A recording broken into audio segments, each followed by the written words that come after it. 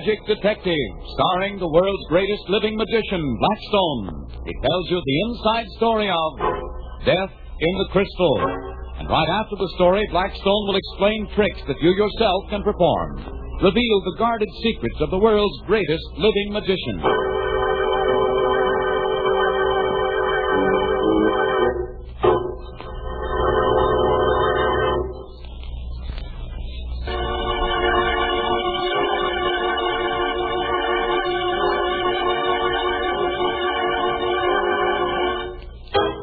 Now, stand by for Blackstone, the Magic Detective.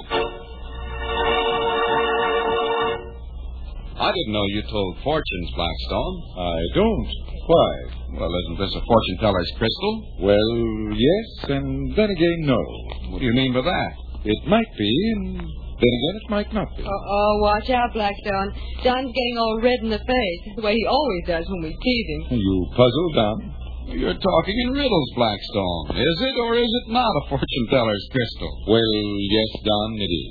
But it isn't, really. Oh, stop it, you two. Well, death was predicted in that crystal once, Don. Death for Blackstone. And for a few moments there, I thought the crystal was right. Well, what's the story? Well, that crystal belonged to a Dr. Scorpio. I first heard about him from a Mrs. Gilman. Oh, Mr. Blackstone, he's the most wonderful man. He sounds like a very interesting fortune teller. Oh, mercy, no. He's a doctor of psychic, a doctor, whatever it is, that predicts things. Oh. Have you been to him? Oh, yes. And he told me just exactly where they were and who had done it. He told you where what were and who had done what. Promise not to tell? Oh, sure, we promised. Yes, of course. I had a diamond necklace. Oh, did you know? Well, this one, as a matter of fact. I was quite famous for it. Well, one day it was stolen. I was so upset, my dear. You went to the police? No, I couldn't. You see, this necklace is paste. I couldn't go to the police and say my diamonds had been stolen. It would have been a fib. And you couldn't say it was just paste, because then people would have found out. That was it exactly. I've never breathed a word of it to anyone except my poor best friend. It's my own little secret. I can see that. Well, when the necklace disappeared, I was desperate. I didn't know which way to turn. And then someone told me about Dr. Scorpio. And he told you just where the diamonds were? Exactly. Oh, you must go to see him, my dear. You'll be mad about him. And do go on a Wednesday afternoon. Why Wednesday? Because then that horrid Miss Fanning that works for him won't be there. She's most disagreeable. She won't let you have a moment alone with him. I've often felt that there was more between them than meets the eye. But one mustn't gossip, must one? Well, I've got to be running along now. Goodbye, all. Goodbye. Golly, what a wolf. Rhoda? I think it might be interesting to pay Dr. Scorpio a visit on Wednesday.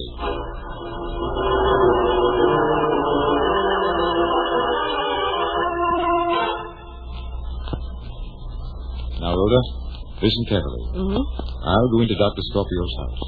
In 5 minutes, I want you to go in that open window over there and search the place. Right. I'll meet you back here in the car in an hour.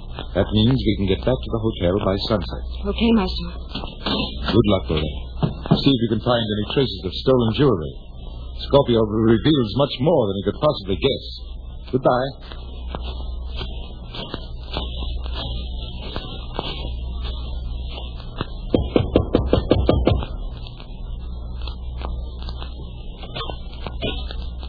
Yes. I would like to see Dr. Scorpio, please. I am. May I come in? I've heard that you might help me to recover a pin I lost a few days ago. Oh, yes. Come in. Right down this way. In here. Thank you. Now, won't you take that chair? Oh, yes, thank you. Now, about this pin of yours. I want you to understand that I cannot always find jewels for people. I am not a fortune teller, but a doctor of the occult sciences. I do not claim to be infallible. I understand. Now, if you will just look into this crystal a moment. But, I don't understand. A crystal? Isn't that a prop used by many cheap fakes? You are very intelligent, Mr. I use the crystal simply to make my clients concentrate. It is a device, that is all. Any object would do, of course, but a crystal seems to be expected by so many people, it seems simply to give them what they want. Yes. So if you will concentrate, please. Yes. Thank you. Oh, you got him out. Miss Fanning, what is the meaning of this? And who is this woman you have with you? You hit Blackstone with that gun. He's unconscious. I'm very sorry, Dr. Scorpio, but I found this woman searching the library when I came back from my walk. She had found the... Who are you? My name's Brent, if that'll help any. What are you doing here? Sightseeing. Did you say this man's name was Blackstone? Well, what of it? I see. The magician who plays at being a detective. Very interesting. Tie them up, Fanny. Very good, Dr. Scorpio. The gentleman seems to be unconscious, so I shall bind up the young woman first. Take your hands off. Henry. Then I shall be forced to use the end of my pistol on your head just as I did on your supine friend. You Wintwood. Where do you want me to go? Sit in that chair, my dear. That's it. And I'll bind you. That's right. And through there. And through there. I'm tying up your detective friend, Miss Prince. Well, where? Oh, my head. Oh, are you all right, Blackstone? I think so. Well, hit me. Where? Your little ruse didn't work, Mr. Blackstone. Your assistant discovered our very profitable game, I'm sorry to say. But the information won't do you any good. Doctor, don't you think it might be a very good idea to do away with these two? I have my gun. All in good time. It is almost sunset. As soon as it is dark, you and I will leave for, shall we say, greener pastures? You wouldn't dare kill him. Perhaps not. But we can leave you here to start with. It'll be months before anyone will come into the house. My clients are used to my going away on research trips. Going away to steal, you mean? Oh, come now, Miss Brent. Must we be coarse? You're tied, Blackstone, and you can't escape. If you move, Miss Fanning will be forced to shoot. It would be a pleasure, my dear doctor. It's a shame that Crystal is in back of you, Mr. Blackstone, or you might be able to read your own death in it. It sounds almost certain, Doctor. Good. Now, I think it might be better if you gagged our two friends. We wouldn't want them to try and shout for help, would we? Give me your gun, so I can keep them covered. Yes. I don't trust the magician. He might try to escape from his ropes. Here you are, Miss Brent.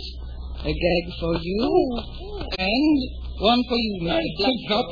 Hey, loose, the magician's loose. But you can't escape. I've got you covered. And I've got Miss Fanning as a shield. You don't dare Hey, shoot. Doctor, never mind. That's your only chance. You wounded us, Scorpio. Well, get down. Get out. Ow. Now I've got the gun. We're going to take a little trip to the police.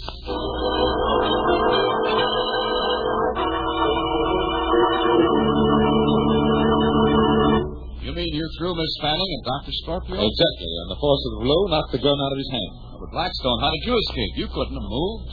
I didn't. The setting sun was coming in the window, you remember. The crystal ball behind me caught the sun's rays and converged them onto the rope and acted like a burning glass. It severed the ropes by burning them. That's all there was to it. Was Scorpio really a crook? I should say he was. He stole practically everything he could lay his hands on. What he couldn't dispose of easily, or what wasn't really valuable, he returned in his role of seer. Oh, it made a perfect cover-up. So another mystery was solved by magic. Right, Don. And what's the trick this time, Blackstone? To begin with, we use a piece of string about 2 feet long. Here, look it over, Don. And what else? A small paper tube. See it? Yes. It looks about the length of a drinking straw. Yes, a drinking straw would do perfectly for this trick if you happen to have one handy. But if one isn't handy, you just roll a tube. That's right, Rhoda. Now, give me the string, Don. I'm going to push the string right through the tube. There you are. That looks fair enough. Now I fold the tube in half right down the middle. String and all. So the ends of the string are hanging side by side. Just as you see them, Rhoda. Only I have to pull the ends a trifle to get them even. Why do they have to be even, Blackstone? So the magic word will work. There. They're just right. Now, Rhoda, hand me those scissors. Here you are. What are you going to do, cut the string? The string and the tube both. Right at the very center. Here goes. You did cut the string. And the paper tube with it. And now the problem is to restore the string, which I do with the magic word. What magic word? The one I just said while you weren't listening. Look, I pull the ends of the tube away. Why, the string is restored, Rhoda. It's as good as ever. Let me see that string. Here you are, Rhoda. It really is restored, isn't it? Restored by magic, Rhoda. And if you can't guess how, I'll be back to tell you.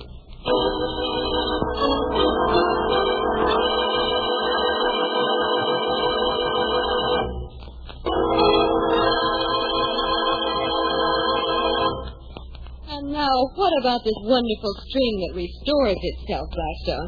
Well, Rhoda, the trick wasn't in the string. It was in the paper tube. Well, how could the tube help work the trick? Now, here's another tube, just about the size and shape of a drinking straw. Yes, I see it. Well, now take a closer look at the center of the tube. But it's been cut, like a slit. Let me see the tube, Rhoda. You won't notice it unless you look for it, Don. A short slit cut lengthwise in the center of the tube. I see it. But how does that help the trick? Well, here's how. I put the string through the tube. Yes, like you did before. And I bend the tube in half with the slit underneath. Well, what happens then? I hold the center of the tube between my thumb and forefinger, and I pull the ends of the string. And that brings the center of the string down through the slit in the tube. Exactly, Rhoda. Only you can't see the string, can you? Of course not. It's hidden by your thumb and forefinger. So when I cut the center of the paper tube, what happens? Well, you cut the paper, but you don't cut the string. That's the answer, Rhoda. When I draw the pieces of the tube away, there's the string as good as ever. And that's as good a trick as we've ever seen, Blackstone. Our listeners will say the same when they try it. I hope you like that trick, ladies and gentlemen. And until next time, this is Blackstone saying good magic and goodbye.